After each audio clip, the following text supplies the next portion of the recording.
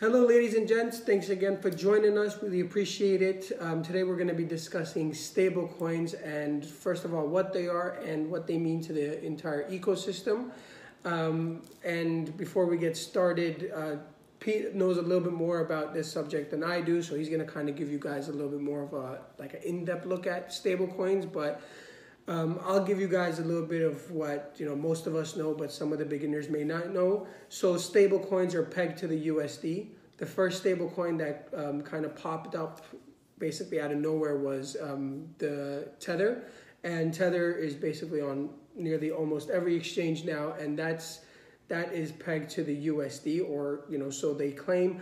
Other stablecoins include the one that came from the Winklevoss twins, which own Gemini Exchange. What was that one called? Is that True USD? No, yes, that is True USD. Or is it? I don't know. Is that the Gemini coin? Or it might be True USD or the Gemini coin. I'm not sure, but they have one. It's pegged to the USD. And those guys, when they made the announcement a few months ago, and they literally said, this coin is backed by the money, and here's where the money is.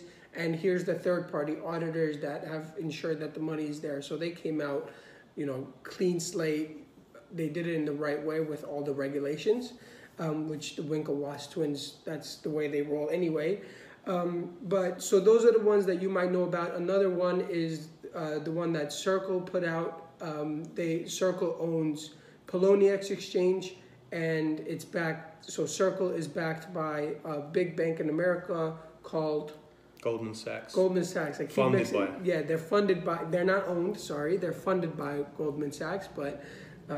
Take that with a pinch of salt. And so that's my knowledge on stable coins, but Pete has a little bit more to share with me and with you guys. So take it away, Pete.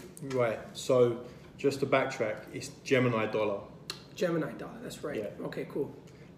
Which makes sense. I knew it was Gemini Exchange. Right. I should know it's Gemini dollar. I just forgot the name of it. It's all good. Right. So stable coins, they're pegged to the dollar, or some of them are pegged to other currencies, 1 for 1. So one stable coin will be worth $1, for example. And there's 3 different types of stable coins. So we have fiat collateralized stable coins like Tether or Gemini dollar. Then we have something that we call crypto collateralized stable coins, True USD being one of them. Now you're probably thinking, how can a cryptocurrency have a cryptocurrency collateralized stablecoin be stable, since the crypto market is so volatile? Right. So the way they do this is they over collateralize the stablecoin. So like True USD is backed by an ERC20, so basically an ERC20 token that's backed by ETH. So they will over collateralize the coin. So just in case ETH drops 20% in a day, it's still going to remain stable because there's that extra collateral there, right? So they're not as popular as the fiat stable coins, just because there's not as much liquidity there as the fiat collateralized stable coins. And then the third type of stable coin is what they call a non-collateralized stable coin. So the way they keep those stable coins stable is by manipulating the supply. Okay. Right? So an example is DAI, spelled D-A-I, I think I'm saying it right. They're a non-collateralized stablecoin. And what happens is, if the price of the coin starts to rise above $1, there's a smart contract that will automatically mint more coins and put it into the ecosystem, bringing it back down.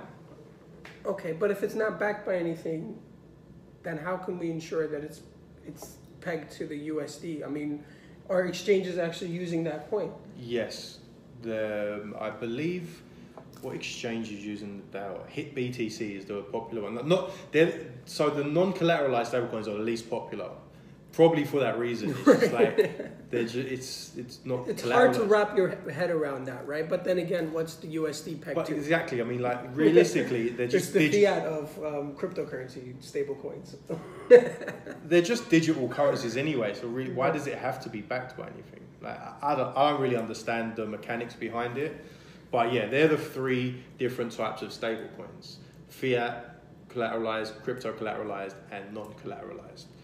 Right. So yeah, that let's get into fiat collateralized and the big the big one out here, which is Tether. Right. I mean, first of all, fiat collateralized is the most used. Yes. Right? And Tether is the most used among those. Yes. And Tether, the way they came about is an interesting story to say the least. But they basically popped out of nowhere. And if you look at it, we actually have an image that we'll put down in the description below. The way money flows in to cryptocurrency and altcoins.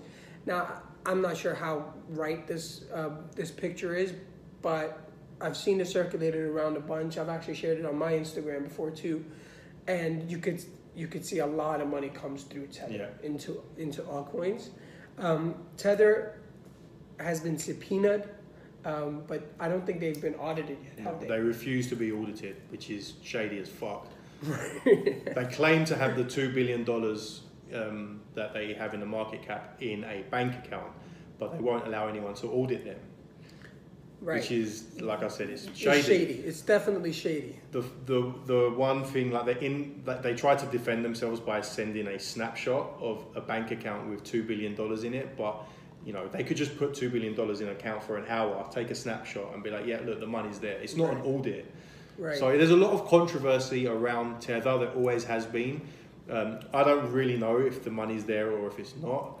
None of us do. None of us really do. Right. There's also there's a lot of talk about how Tether was had a big influence on the price of Bitcoin and manipulating the price of Bitcoin to $20,000 or wherever it went to. So I don't know. There's a lot of bad press about Tether.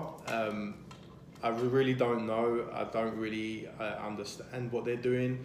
I don't really understand why people would store value in Tether long term. Like, why would you hedge the crypto market with a cryptocurrency stablecoin that could collapse overnight? Like, any of these could. Like, it doesn't make sense. If you're going to hold your money long term, if you're going to hedge the market for a long term, like if you thought in December that cryptocurrency is going to crash down and we're going to be in a bear market for a year, why would you put your money into Tether or True USD or any of these stable coins? You just buy USD. Right. Like, the USD is not going to collapse overnight. Right. So I'm very on the fence with stable coins. Like, should it be a store of value? I don't think so.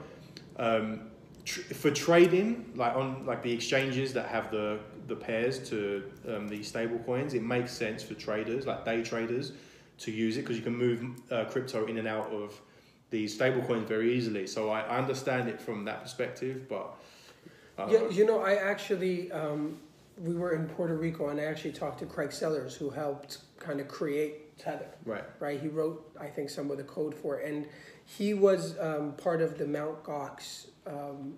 That whole debacle where a lot of people lost a lot of money. When you say he was part of it, so he wasn't part of the team from Mt. Gox, but he was one of the people that lost money in Mt. Gox, right? And he said, if there was a way for me to move my money into a stable coin that I could change to another like exchange or that, then I wouldn't have lost all my money. So that's why I helped build it. I mean, the ideology behind it, the reasoning behind it makes a lot of sense. It makes total sense. Stable coins for traders makes a lot of sense. But if you're going to hold your money in something long term, first of all, hold it in Bitcoin, right? But if you're not going to do it in Bitcoin, then just take your money out of the market completely, hold it in fiat, and then you could come back in when you're ready to buy in. If you're making trades, right, and you want to just move it to USD, something pegged to USD, then move it to Tether, move it to, if you're on Gemini Exchange, then the Gemini dollar. But we strongly advise keeping it there long term because you just don't know, right? And it's your hard-earned money. You don't want it to, poof, disappear. and never hold your coins on an exchange long term. That's like the worst thing you can do. Like, these exchanges have been hacked before in the past. They will be hacked again in the future. We just heard one in Canada went down and got hacked. And it looked like an exit scam. Yeah, it was probably an exit scam. Yeah, don't even know the name. It was some small thing, but I mean, they made away with some money. So don't hold your money long term in any exchange, really. I mean, sure, there's more trustworthy ones, like Gemini's, I guess, a trustworthy one. Binance is so big they don't need to steal your money. But but just to be on the safe side, always keep it in the ledger. We always say that. But that's really it for stable coins, unless you have something to add. A little little bit on USDC, which is the stablecoin that Circle released on Poloniex. So Circle bought the exchange Poloniex, which is like one of the first exchanges I started on, and I really like the user interface, and I've used it for years. And they've just released a stablecoin, USDC. But I've heard from people, very credible people, that they have the power to freeze accounts and freeze funds. So that's another controversy there. Like if people are holding their money in the USDC, the back end are kind of connected to the banks, and they can freeze funds, which is the complete opposite of what crypto is meant to be. So yeah, just be careful with USDC as well.